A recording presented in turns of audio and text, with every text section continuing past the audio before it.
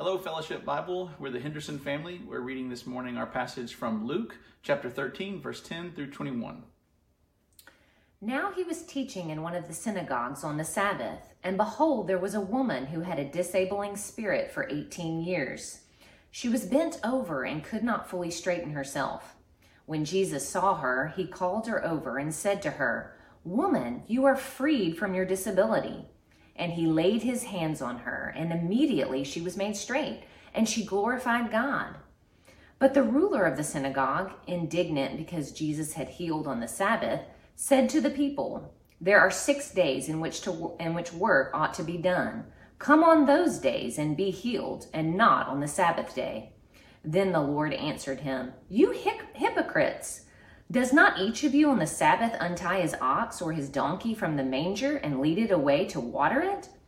And ought not this woman, a daughter of Abraham, whom Satan bound for 18 years, be loosed from this bond on the Sabbath day?"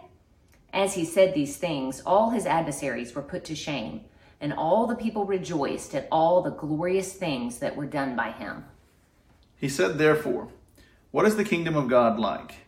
And to what shall I compare it? It is like a grain of mustard seed that a man took and sowed in his garden, and it grew and became a tree, and the birds of the air made nests in its branches." And again he said, "To what shall I compare the kingdom of God? It is like leaven that a woman took and hid 3 measures of flour until it was all leavened."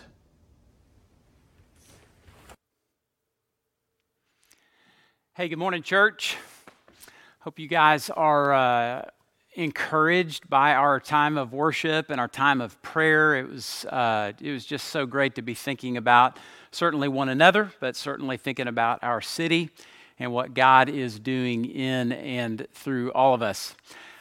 If you have been around Fellowship for any length of time, you've probably heard the phrase, the Christian life is a connected life. And that's really how we do think about it. We think about all the different ways that God has taken what was separated or broken and reconnected it, certainly beginning with Him, but with each other and with His mission. One of the things that we've been focusing on over the last several months, we kicked it off actually in September, was one of those connections, and that is connecting backward with our story. And we talked about story being an enormous thing. It's not just like my personal story, but it's the story of my family. It's the story of my church. It's the story of the church. It's the story of all of redemptive history. It's this enormous cosmic story of God's redemptive plan. We want to connect backward with all of that. And as we're doing that, one of the things that happens is we get a greater grasp of our own story, the significance of it, the goodness of it, but also we become sort of more nimble with it. Like we're able to use our story for God's purposes as we relate to the people around us. So this morning, as we hit another part of chapter 13, we're going to work on connecting backward with our story by entering into the story of a woman that met Jesus. Let me turn you back to verse 10. Read along with me here. It says, "Now Jesus was teaching in one of the synagogues on the Sabbath. And behold, there was a woman who had had a disabling spirit for 18 years. She was bent over and could not fully straighten herself." I like to think of this woman as bent and bound, and she is going to become a great picture for all of us. It just refers to her as a woman. Let's call her Jane. I'm just going to refer to her as Jane as we make our way through this story. Physically, she is disabled. It says she is bent double, like you need to visually imagine this woman bent over and unable to raise herself. She makes her way around everywhere she goes like this. So she is disabled, disfigured, unable to stand straight. And this hasn't been just for the last couple of months or maybe a year or two. This is 18 years. Imagine that. Imagine the pain. Imagine the confusion. Imagine the difficulty. Now, Jane's a woman. Women weren't treated very well in that day. So she's got that going against her. Now she's disfigured, she's disabled, she's probably dismissed, perhaps even mocked. And not just outside the people of God, probably inside the people of God. Do you guys remember a couple of weeks ago as we were looking at the first part of chapter 13, there was an assumption of that day. And I don't know if you remember what it was. It was that bad things happen to bad people. That's what they believed. And so honestly, every time sweet Jane made her way to the synagogue, and we are told later in this chapter that she was a daughter of Abraham. So she's a Jew. She probably comes to synagogue regularly. And just imagine, every single Saturday, she hobbles in, bent over, unable to look anyone in the eye. And many of them perhaps look at her and think, gosh, I guess she got what she deserved. Just imagine the heartbreak of that. Now, it does say that her disability wasn't only physical, it was spiritual. She was demonically oppressed. We learn in verse 16, Jesus says she was bound by Satan. I can't think of a harder way of life. But yet Jane keeps coming to the synagogue week after week after week. Now, her story invites us, you and me, to consider our own disabilities, our own things that hold us captive. And that's what I wonder is, what's your prison? What holds you captive? In what ways are you bound? 2 Peter 2:19 says, for whatever overcomes a person, to that he is enslaved. So think about it for a moment. Maybe attitudes, actions, ways that you navigate life, ways that you relate to the people around you. As I was reading about Jane and then I started to think about my own story, I have experienced bondage or captivity to a number of things. Anger, fear, pride, lust, profanity, gluttony, drugs and alcohol, self-indulgence of all kinds. Like all of that is a part of my story. And it's not all true of me today. And certainly I look to those things, those worldly things, I look less to those now than I did decades ago. But man, they're tempting, aren't they? It's so easy to go to these things that are around us that seem like they'll satisfy, only to find again and again that they never do. But Peter says, to whatever overcomes us, that's what we're enslaved to. That's our captivity. So make a mental note of what yours might be. Let's get back to Jane. She's at the synagogue with Jesus on the Sabbath. So let me highlight a couple of those things there. She's in the synagogue. Now, this isn't the temple. There's only one temple. It's in Jerusalem. But over time, the Jews began to establish similar to what we would understand as our churches, like these little gathering places for the Jews to get around God's Word, live in community, to practice the rituals outlined in the Old Testament. So this is a synagogue, not the temple, similar to churches. They're meeting on the Sabbath. That is the last day of the week, so Saturday. And that was to reflect or emulate the creation story of God working for 6 days and resting on the seventh day, on Saturday. That was a day when God's people were to rest, they were to renew, they were to worship, they were to live in community with one another and celebrate the goodness of God and trust Him by putting aside those things that they were giving themselves to in order to invite Him to do what only He could do. So they're in the synagogue, it's on the Sabbath. Now, what about Jesus? Now, they wouldn't necessarily have had all this in their minds right in the moment, but we do because we've been studying the book of Luke together for several months now. So I want to take you back to a couple of things that are important for us to remember about Jesus as He is engaging Jane in a synagogue on the Sabbath. Luke 4, 18 through 19 says this. This was when Jesus was essentially inaugurating His ministry and introducing Himself to the people of God. He said, "The Spirit of the Lord is upon me." He's quoting Isaiah 61. "Because He, the Lord, has anointed me to proclaim good news to the poor. He has sent me to proclaim liberty to the captives and recovering of sight to the blind, to set at liberty those who are oppressed, to proclaim the year of the Lord's favor." All in all, we take away from that God wants to set His people free. And isn't that great news for Jane, even though she doesn't know it yet? Jesus is teaching, but that's who's teaching.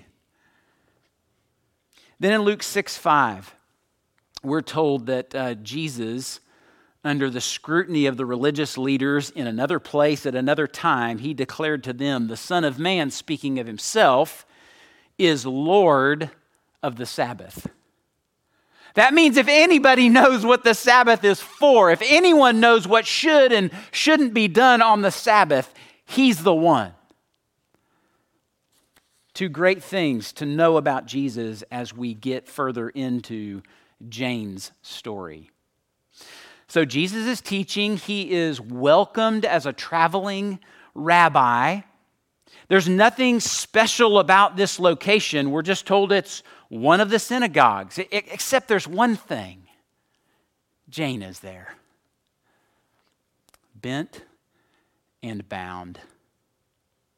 Look at verse 12.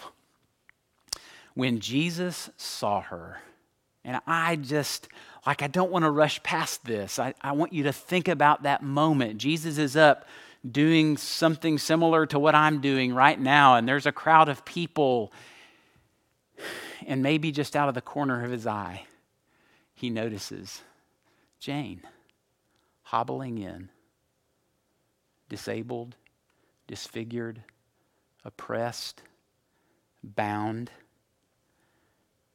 and He called her over. That must have been terrifying. Probably nobody ever spoke to Jane. Certainly nobody ever called her over and wanted to engage in any kind of conversation with her. But Jesus called her over, and then He said to her, "Woman, you are freed from your disability." And He laid His hands on her, and immediately she was made straight. And she glorified God. I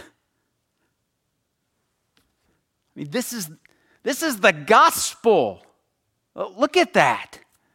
Jesus, the teacher, the Lord of the Sabbath, God incarnate, He saw her.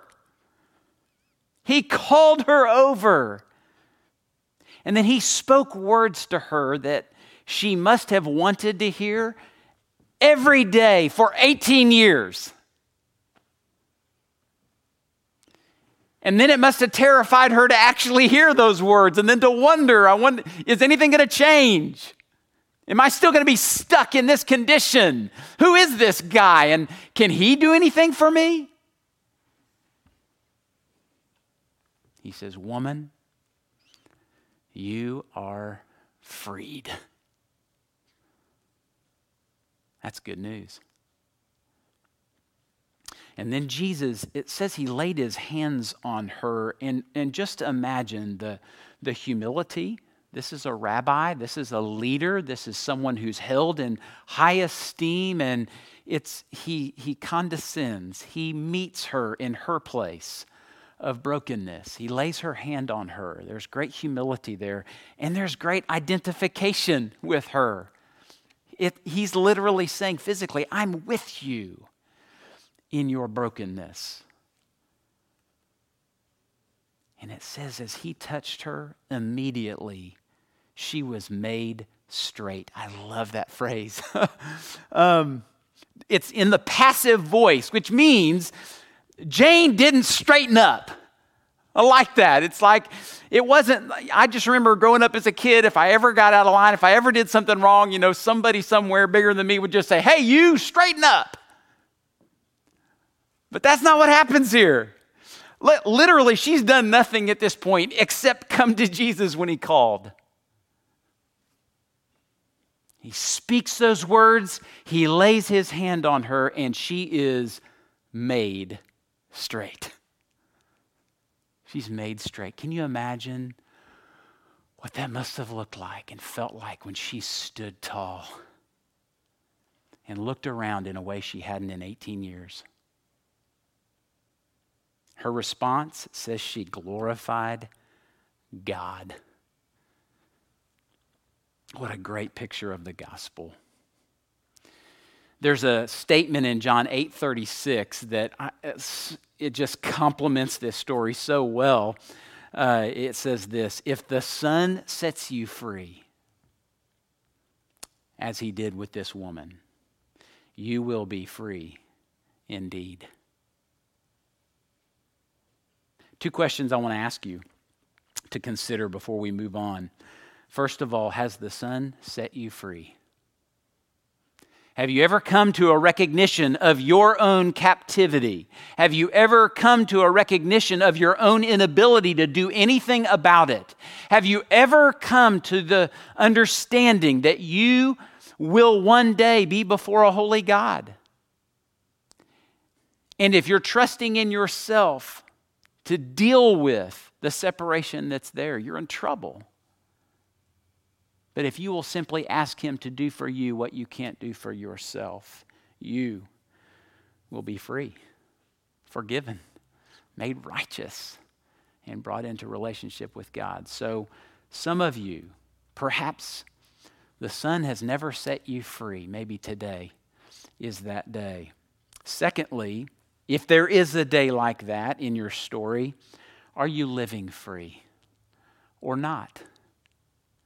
See, the Son setting us free doesn't force us to live free every day thereafter.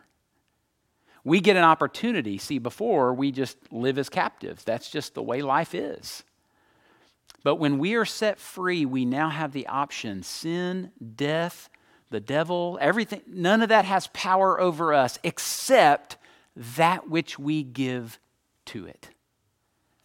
So every day we get to choose to live free or not. That's actually the message of Galatians 5:1. It says, for freedom Christ has set us free. Stand firm, therefore. That's the volition, that's the choice, that's the intentionality around living out what is true of us, our freedom. Goes on to say, do not submit again to a yoke of slavery. That must mean that we can. More on that a little bit later. Let me introduce you to the slave trader in the story. Verse 14 says, but the ruler of the synagogue, there he is, indignant because Jesus had healed on the Sabbath, he said to the people, there are 6 days in which work ought to be done. Come on those days and be healed, and not on the Sabbath day. Now, I just take that in for a second. Surely that guy has seen Jane come and go countless times for 18 years. I don't know how long he's been the ruler, but he knows who she is. He knows her condition. He's probably one of those guys that thinks bad things happen to bad people. And yet, he has seen this rabbi come in and change everything for her. Why wouldn't that guy, more than any other guy, because supposedly he knows God, why wouldn't he be doing backflips, celebrating? Jane is free.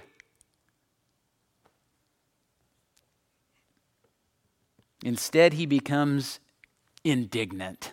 Literally, it's intense displeasure. Think of being furious or enraged. There's no joy, there's no awe, there's no celebration. He's not excited for Jane or anybody else. He's just mad. And what's he mad about? He loosely quotes Deuteronomy 5 and Exodus 20, which outlined the stipulations for the Sabbath, particularly not working on the Sabbath. So that's where he says there are 6 days in which work ought to be done, not on the seventh. But then he misapplies those texts by including with that healing and helping, as if that's work. To paraphrase his scolding of the crowd, and by the way, he doesn't talk directly to Jesus. He just points his attention to the crowd. Don't violate the Sabbath by seeking God's intervention for your problems on Saturday. We got 6 other days for that. Just let us do our religious thing here. Don't interrupt.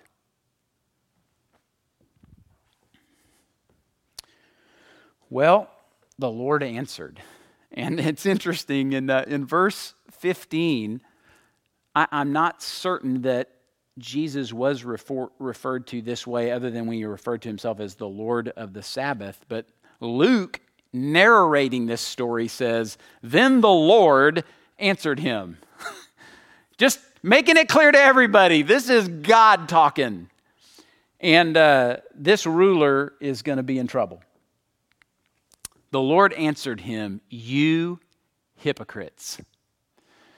Notice it's plural, not singular. So he's not only talking to the ruler, but he recognizes that the ruler and his cronies, the slave trader and his crew, they're all out of line. There was this practice. So there was the Old Testament law. There were regulations that were applied to the Sabbath. Now, here's what the rulers would do. The rulers of the synagogues, the rulers of Israel. They would take God's law and then they would write other laws. And those other laws were intended to keep anybody from getting anywhere near breaking God's law. They thought, why would we ever trust people to just obey what God has said? We're going to hem them in. We're going to pull it back further away from the line of disobedience because surely they can't obey all by themselves. And we're going to set up a new set of laws. And we're going to do it to protect them. Nothing could be further from the truth. They made their own rules basically to keep things under control. What was interesting, though, is those rules were very accommodating for those who were in charge. Look at what Jesus says to them after outing them as hypocrites. Does not each of you on the Sabbath untie his ox or his donkey from the manger and lead it away to water it? See, God's word never said you can't water or feed your livestock. It just said don't work on the Sabbath. And it just makes sense. Well, why wouldn't you take care of your animals on the Sabbath? But they needed to write a law that specified, here's what you can do for the good of your animal. And they specified how far you could go and all the details. But they put that in there for themselves. Jesus goes on to ask then in verse 16, so if that's true, if there's stipulations for you to take care of your animals, ought not this woman, a daughter of Abraham, whom Satan bound for 18 years, shouldn't she be loosed from his bond on the Sabbath day? Wouldn't today be a great day for a woman to be set free?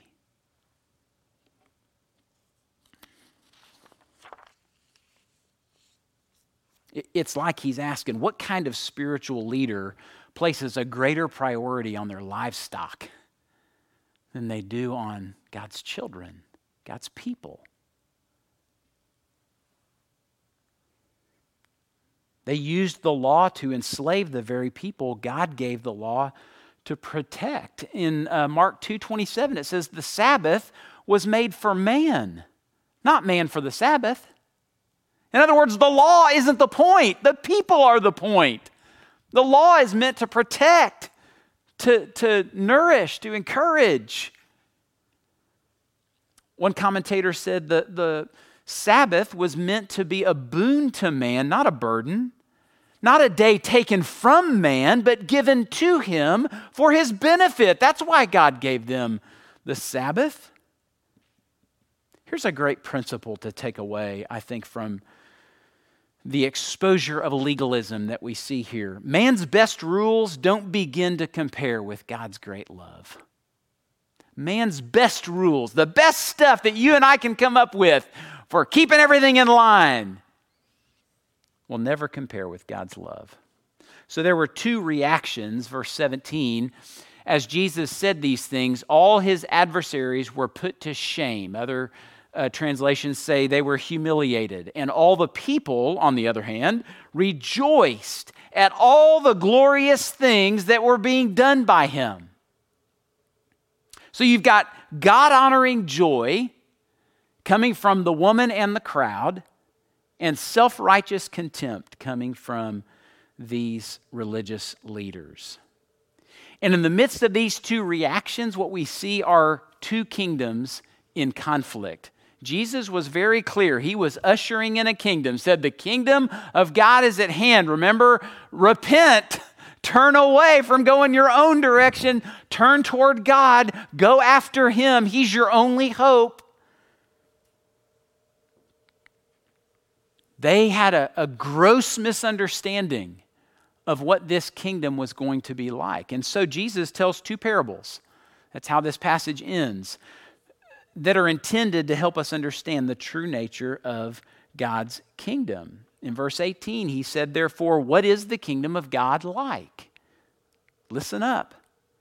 And to what shall I compare it? It is like a grain of mustard seed that a man took and sowed in his garden, and it grew and became a tree. And the birds of the air made nests in its branches. That's what the kingdom of God is like.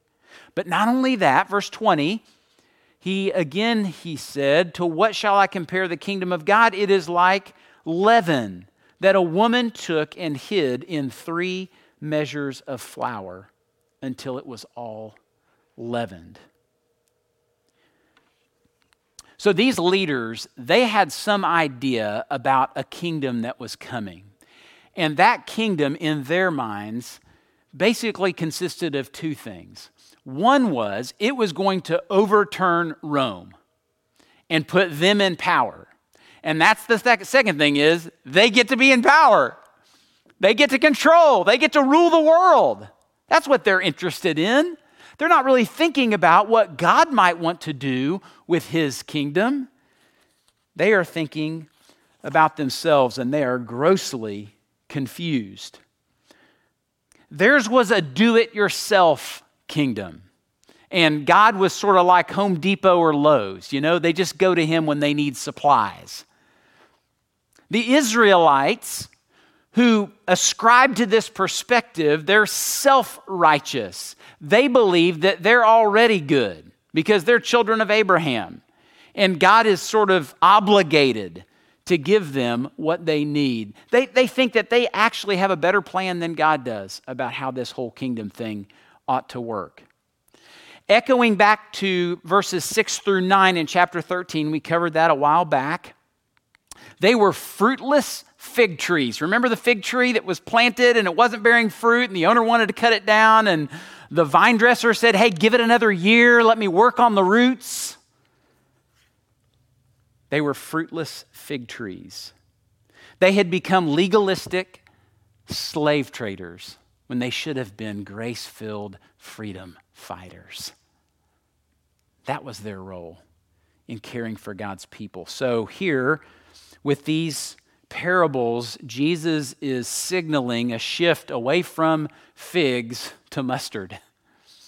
In the grand scheme of things, and again, we know this because we're looking backward at the story of God's redemptive plan in the church, we're seeing that there was a shift toward Gentiles. And this mustard tree that grows up and has branches where birds can fly in, that's actually a picture throughout the Old Testament that indicated the blessing that was told to Abraham about you'll have a nation come out of your family, and that nation will be a blessing to all the nations of the earth, all the families of the earth. You'll be a blessing. This is that picture of blessing, except it's not a fig tree. It's a mustard tree. Now, that's not a permanent thing. Romans 9 through 11 talk about there's a future for Israel. So yes, that is the case. We believe that. But in this moment, the church is going to spread. It's going to start small. And think about the church, how it started. 12 men, very unlikely. We're told they were uneducated, very common, ordinary guys. But Jesus chose them, discipled them for 3 years, and then entrusted the church to them. And it has spread, hasn't it? Think about how the church has spread from 12 to billions. Make no mistake, regardless of how small God's kingdom may appear to you, and I think that might have been what those religious leaders thought, is this Jesus and this little piddly kingdom that he's talking about, it's so small and insignificant. It's so obscure. How could that possibly not only overturn Rome, but take over the whole world? How could it ever do that? Their small minds were so limited. Their faith was so vacant. They missed what God was doing.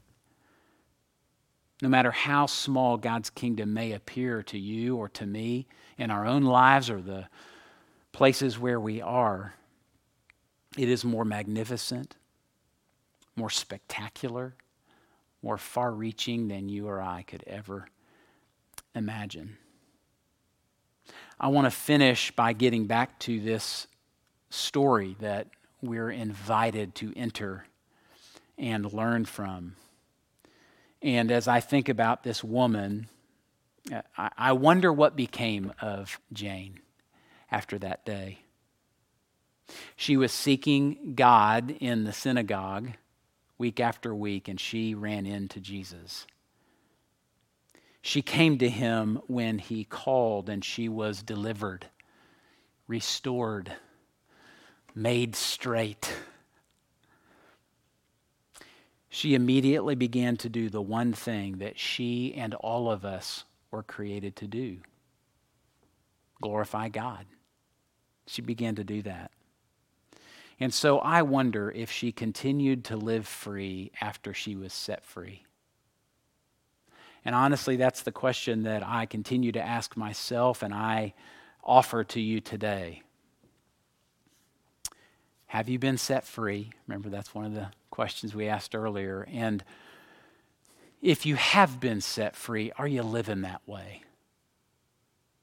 Is your life characterized by this reckless abandonment to God? That's freedom.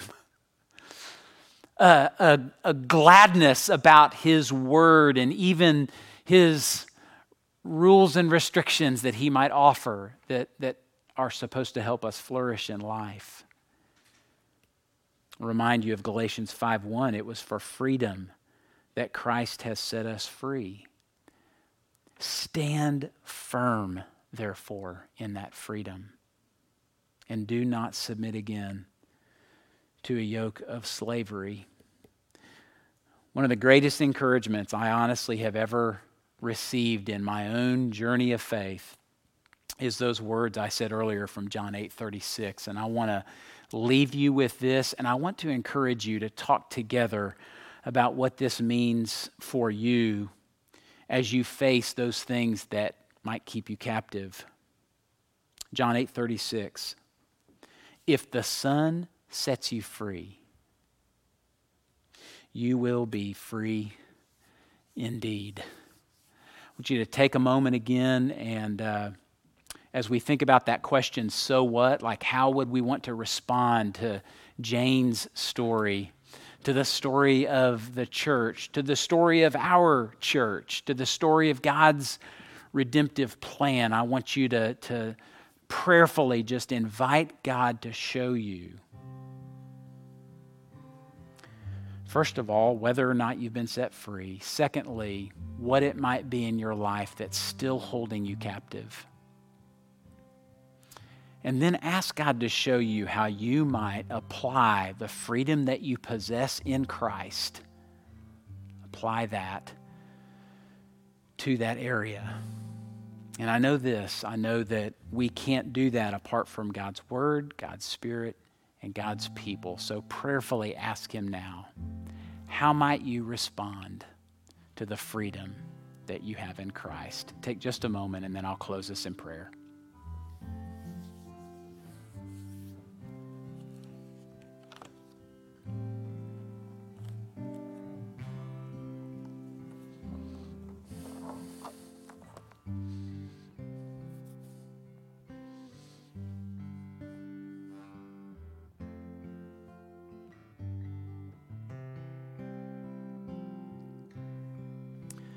Lord Jesus, so grateful that your word preserves stories like this sweet woman, bent and bound, but freed by you, by grace, by the power of God. Thank you for that picture, Lord. Help us to apply that in our own stories, and help us encourage one another with this beautiful idea of freedom that we do get from your word. Thank you, Father. Thank you for loving us so graciously. It's in Jesus' name I pray. Amen. Amen. Hey, church, I want to mention one quick thing as we finish up. I actually want to talk to the guys real quickly. I know we're feeling separated and isolated and distanced and all of that. We're going to start connecting in ways that our government says is appropriate. So know that is something that we're committed to.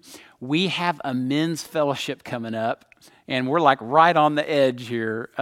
It was scheduled for April 30th through May 2nd. We lost the 30th because of the restrictions, but we literally still have the 1st and 2nd. It's an overnight camping trip to Timms Ford Lake. We've got a few guys registered, so I just want to put that out. Men, if you want to get away for an overnight on May 1st, start off the month of May, go to Realm, look for the event, Forge Men's Fellowship, and register there. We're going to have a great time. It's going to be super cash. We'll stay 6 feet apart, but we'll enjoy a fire, enjoy some good food. It'll be a blast. So if you're interested in that, get registered.